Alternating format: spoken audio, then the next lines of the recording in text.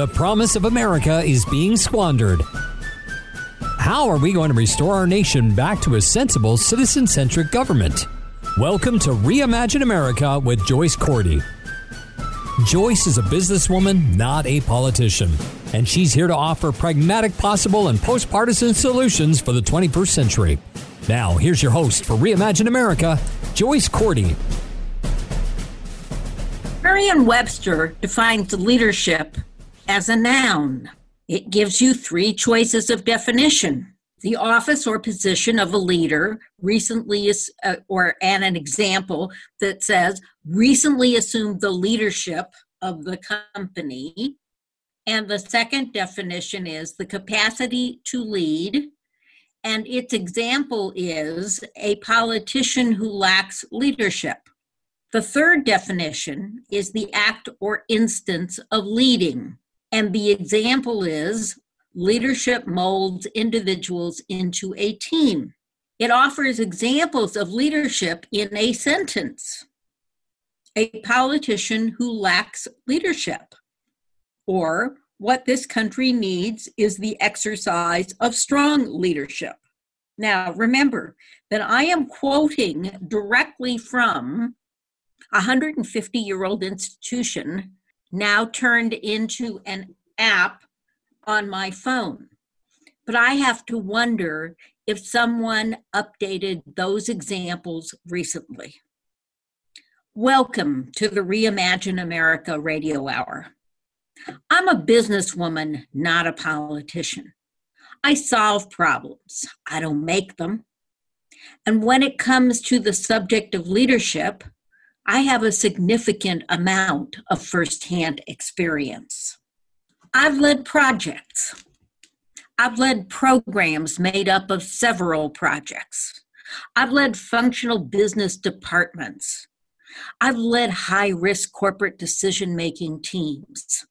What I've never done is shrink from the responsibility that comes with accepting a leadership role. The responsibility to set out specific goals we sought to achieve, to outline the steps needed to reach that goal, to lay out a timetable for accomplishing each step, to measure the accomplishments and course correct it as needed. And that means accepting responsibility for the missteps, delays, etc. It also means shining a light on team members who were part of our collective success. Leadership means being a part of a team, not the disinterested or self-interested observer of a separate group. I don't remember any class in business school that was called How to Be a Leader, although I know there are lots of programs on that subject in the marketplace today. But what I instinctively knew from my first project leadership role on was that a leader never asks anyone on the team to do something the leader themselves would not do themselves. While I've designed a lot of large S systems, that's people, processes, and enabling technology, I am not a small S systems technologist.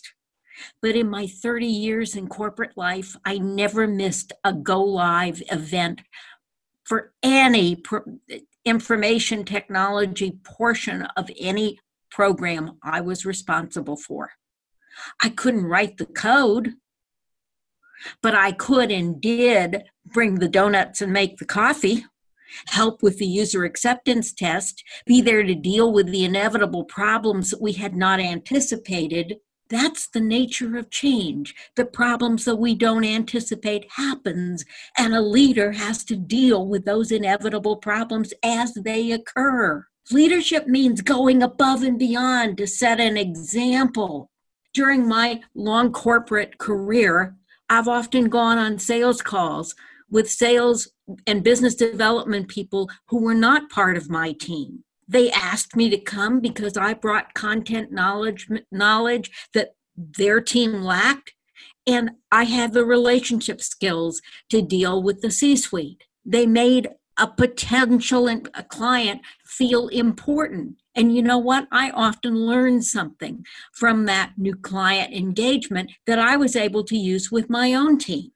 But equally important, my participation in their activity contributed to everybody's bottom line. It helped the client to size and understand their problem so that they got the correct solution package. The sales team that had invited me to participate got the sale. And corporate profits were thereby improved. And you know what? My bonus was predicated on a triad: my performance, my team's performance, and the company's performance. Now, I never told you that leadership was a synonym for altruism, did I? Good leadership is good for everybody on the team. That instinctive response, that setting an example of positive behavior, not asking others to do something you would not do yourself, that demonstrates the importance of engagement, even if engaging doesn't always mean winning. It means participating. It means going the extra mile to achieve a result for the larger entity. And isn't that the American way? Hasn't that always been a hallmark of American presidential leadership? Yes, it has, until now. In the midst of a pandemic, thinking about the greater good of the greater many should be the responsibility of every single person in the United States of America, everybody in global leadership, including the current administration. And it means we are, as President Bush in a video message a week ago said, we are all in this together. Demonstrating the importance of engagement. Everybody is in this together.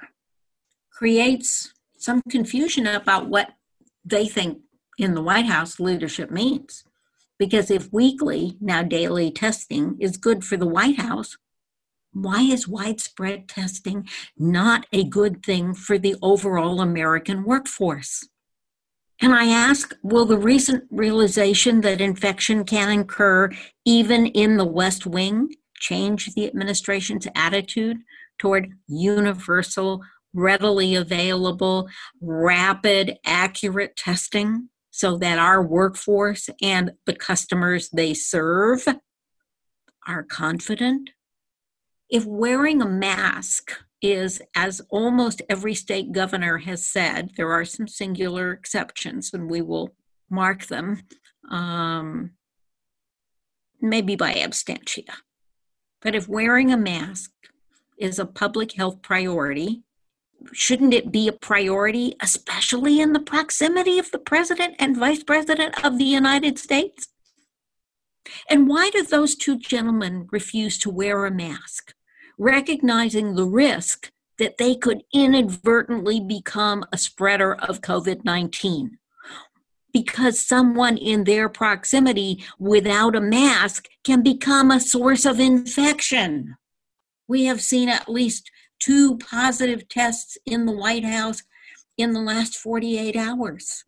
Don't the president and the vice president have a public responsibility to do no harm, at least to do no harm, certainly to avoid spreading the infection?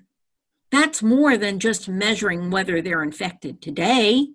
Mike Pence's press secretary tested positive on Friday. She was with the vice president on Thursday when he made a public appearance, a PR appearance, if you want to know the truth, okay, at a senior living establishment to show how the administration was prioritizing senior community living as a priority for PPE for the people who work in those institutions. Okay, that was yesterday. And today, that press secretary tested positive. She was there without a mask. The vice president was without a mask. Have they now exposed vulnerable seniors in a rest home during a PR stop? That's an open question. Why would the president not be an advocate for strong public health measures to prevent the further spread of this virus?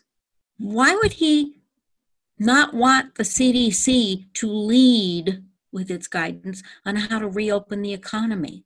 Why would the administration say that a document of that sort of guidance will never see the light of day? It makes no sense.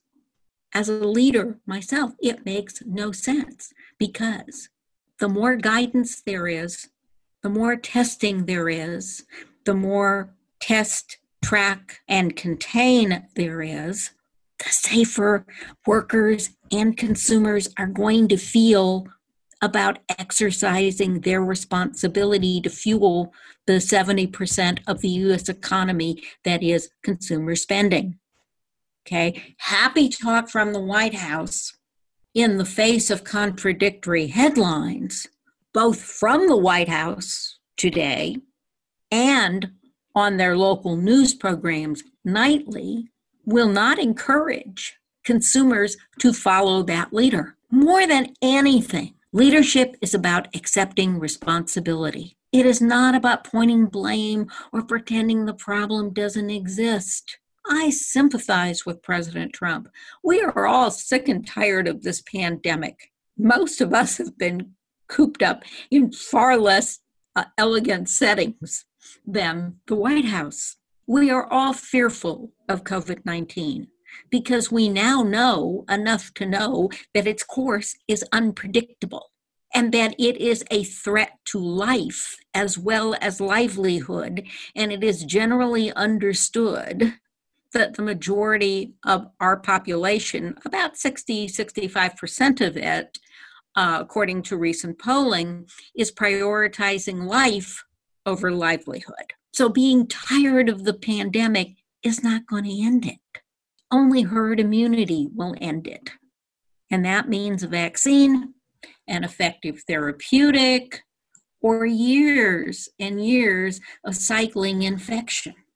A leader, someone who leads by example and thus has the confidence of the people he leads, would recognize that saving lives is the key to saving the economy. And it's an easy thing to begin. Yes, vaccines are hard to create. There are at least 70 therapeutics that are currently under investigation. We don't know if any of them will work. We don't know if a vaccine will work. But we do know what has worked in the past, in 1918, 1919, in 2009 and 10, wearing a mask to prevent the spread of infection. It's not a cure. It's a prevention. It's not 100% certain that it will work every day in every case, but it's more protection than not. So if the president and the vice president were to take up the practice of wearing a mask when outside the White House, they would set an example of leadership that saves lives, rather than an example that leads to riots. And as Governor Cuomo in New York and Governor Inslee in Washington and Governor Newsom in California and Governor Wise in Ohio have all made clear, saving lives is the first and foundational step to saving our economy.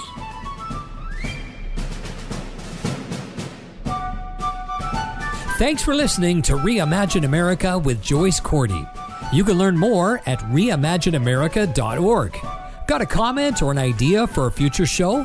Email Joyce at reimagineamerica.org or find her on Twitter at Joyce Cordy or at Reimagine Radio. Take a minute now and go to reimagineamerica.org.